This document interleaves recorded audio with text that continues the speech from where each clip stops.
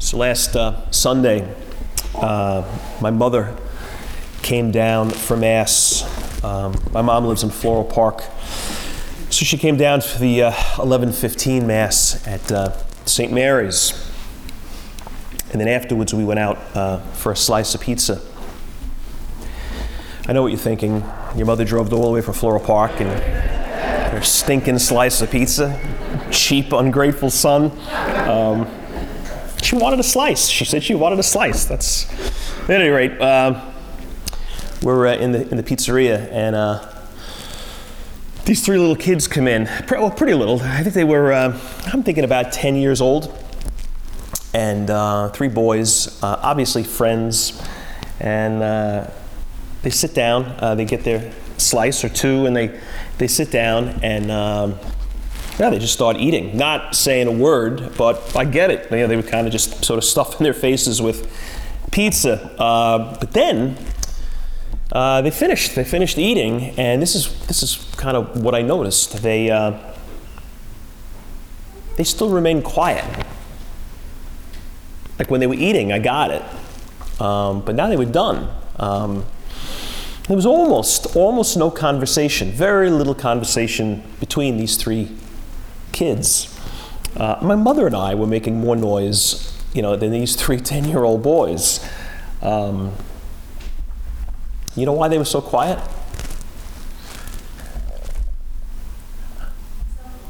Cell phone. Yeah, they each had a phone in their hand, and they would just they were on their phones. And they stayed a while. It wasn't like, they finished the pizza, they looked at their phone, they made a text and got up and went. Like, they stayed for another 20 minutes, pretty much saying nothing to each other.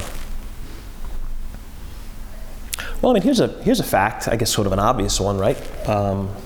Before we had smartphones, there just would have been way more conversation between those three kids and that pizzeria, like without question, right? I mean, even if last Sunday the three of them didn't bring their phones with them, there would have been a lot more conversation between these three kids, and there was almost nothing.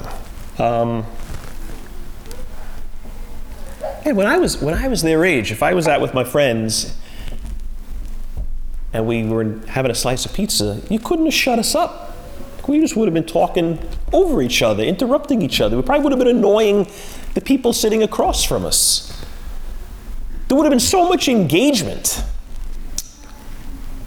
I don't know, there was just something about that silence. Their silence, these three kids, their lack of engagement, that I just thought was a little unsettling, kind of sad, kind of troubling to me.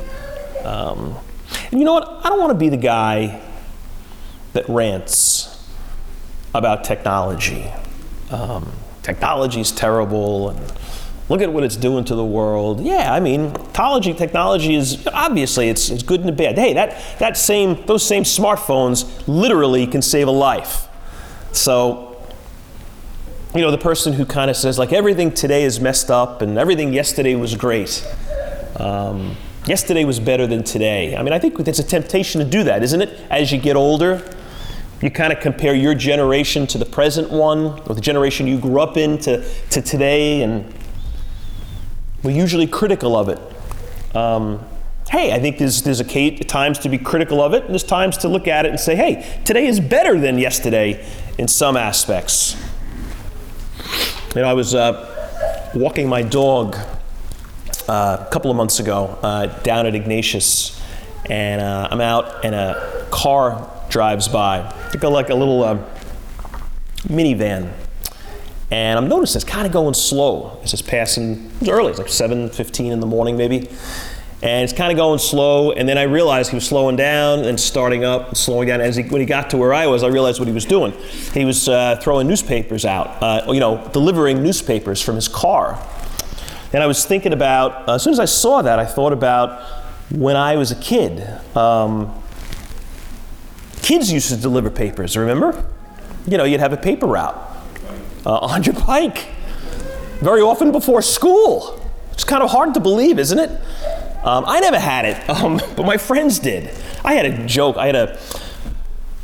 Once a week, the Gateway was the newspaper in Floral Park. It was on a Wednesday afternoon, so I delivered the Gateway once a week. But friends of mine, it was every day before school.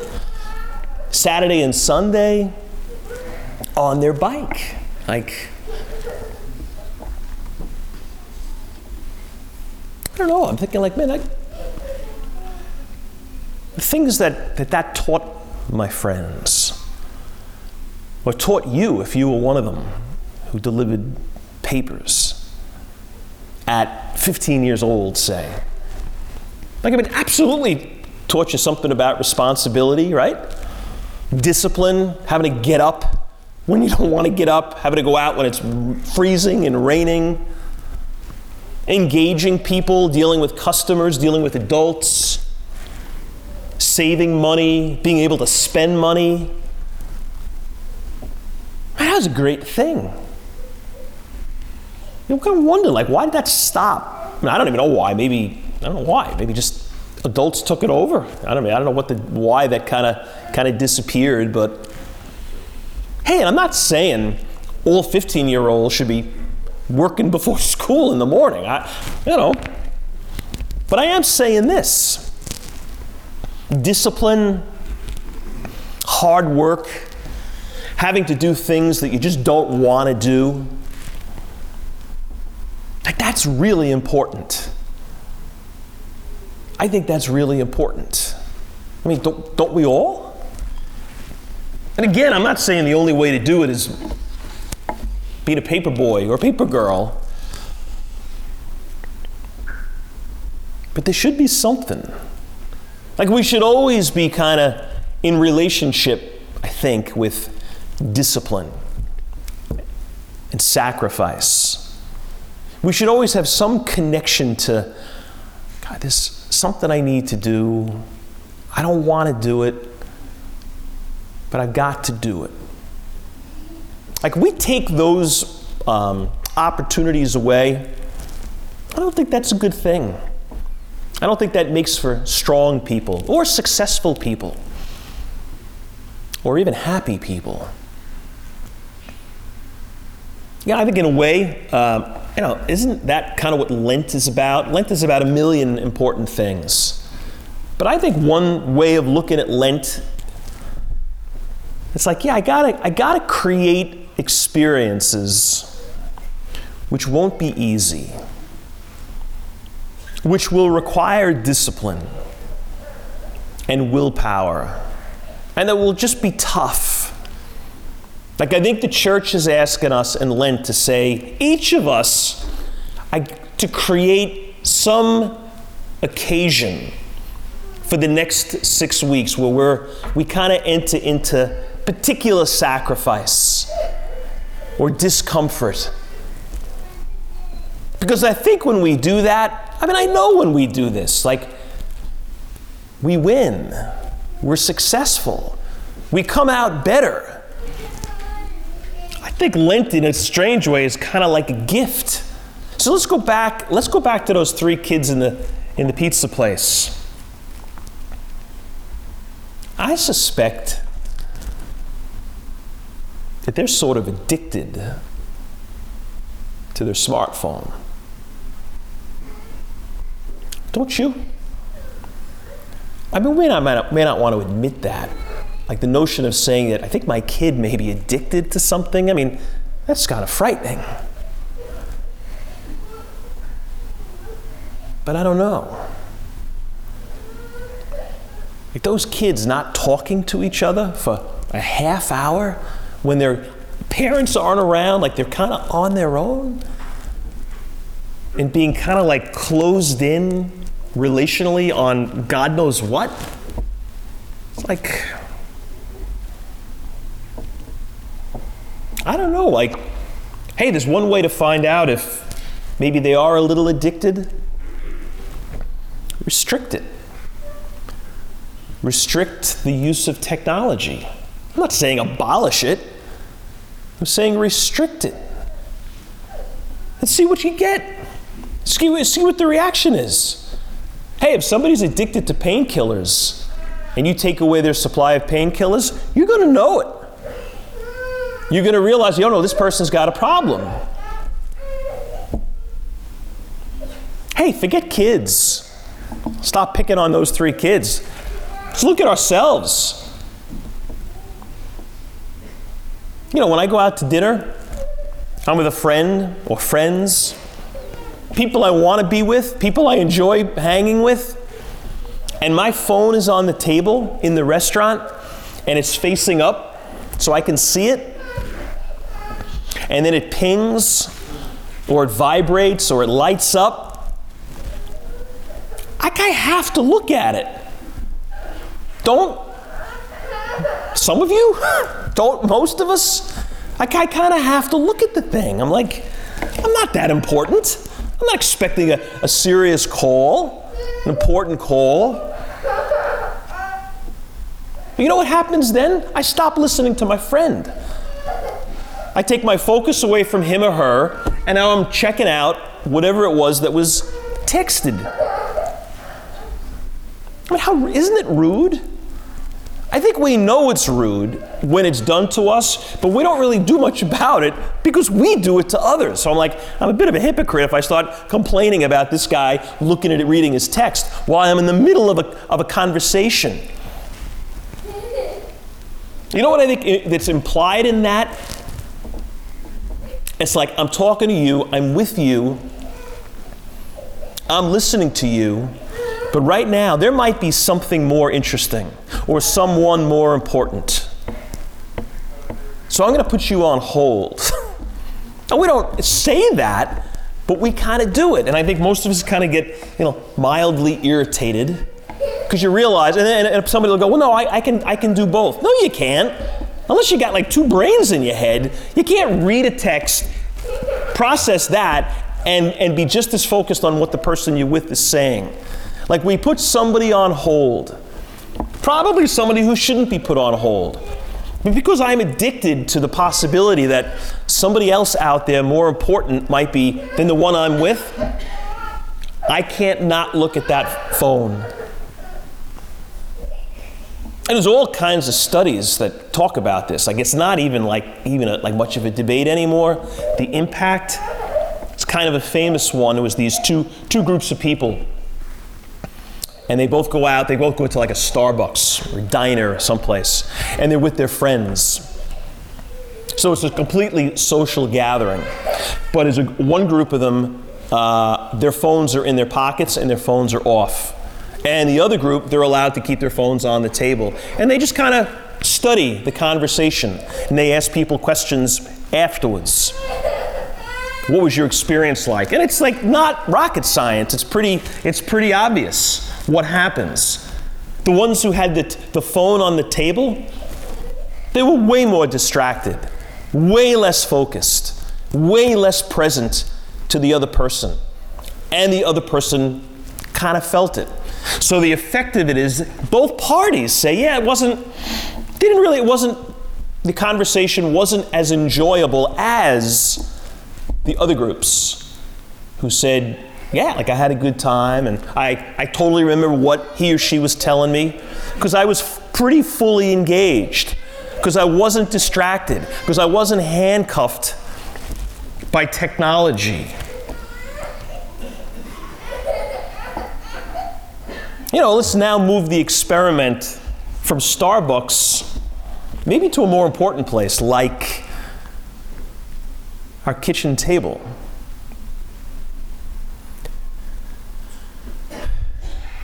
And it's we're not connecting the way we should. We're just not talking to each other as much as we should. They're just kind of somewhere else. Physically present, but not really there. In the course of 40 minutes at a kitchen table, there were 5 text interruptions that took somebody in some way away. It's how can that be good? How can that be good for family life? How can that be good for a marriage? I mean, I just know it with myself. You know, if I'm driving north, say I'm on Long Beach Road, and I'm in Oceanside, or maybe Rockville Center, and then I realize I forgot my phone at home, and I don't really have time to go back, and I'm also now going to be on the road for 4 or 5 hours, I start to have like a panic attack. I'm like, oh my God, what am I going to do without my phone for the next 4 hours? It's like, man, I'm kind of addicted to this thing. Why do I have to be so connected all the time? And the Spirit, the Holy Spirit, led Jesus into the desert. I mean, just hear that again one more time. The Holy Spirit led Jesus into the desert. God sent Jesus into the desert. Jesus didn't get lost in the desert. He didn't, his car didn't break down and he got stuck in the desert. He didn't take a wrong turn and end up in the desert. The desert wasn't a mistake. God wanted Jesus to spend time in the desert, which is a place of, deprivation, a place of sacrifice, a place of temptation. So if it was good for Jesus, I suspect it's even more good for us, because we have a tougher time resisting temptation. We probably need the desert even more, certainly, than Jesus did. But if God wanted him there, then I think that means we should be there. So let's just go back to this technology thing. Like, is there something regarding the phone, the computer, or even TV that we need to kind of deprive ourselves of? Like cold turkey? No. I mean, who's going to get rid of their cell phone? Of course not. But I don't know, maybe I need to get a little more control over this, because it's sort of taken control of me. And you know what's suffering as a result? Relationships and conversation, friendships. Those 3 in the pizza place, I think they're suffering. Their notion of friendship, I mean, I don't know, maybe I'm really speculating a lot here, but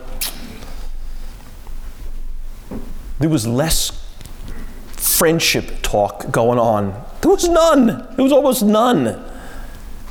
That's not better. That's not an improvement. And we're in Lent. So I think what we're being asked to do is sort of go to the desert, or create a desert. We're not going to go to a desert. I mean, we're not going to go to Arizona. We're not being told to go to Nevada. It's like create like a desert experience in our lives. So what's something or some things that I am just way too attached to, maybe addicted to, and it would serve me well if I stepped away.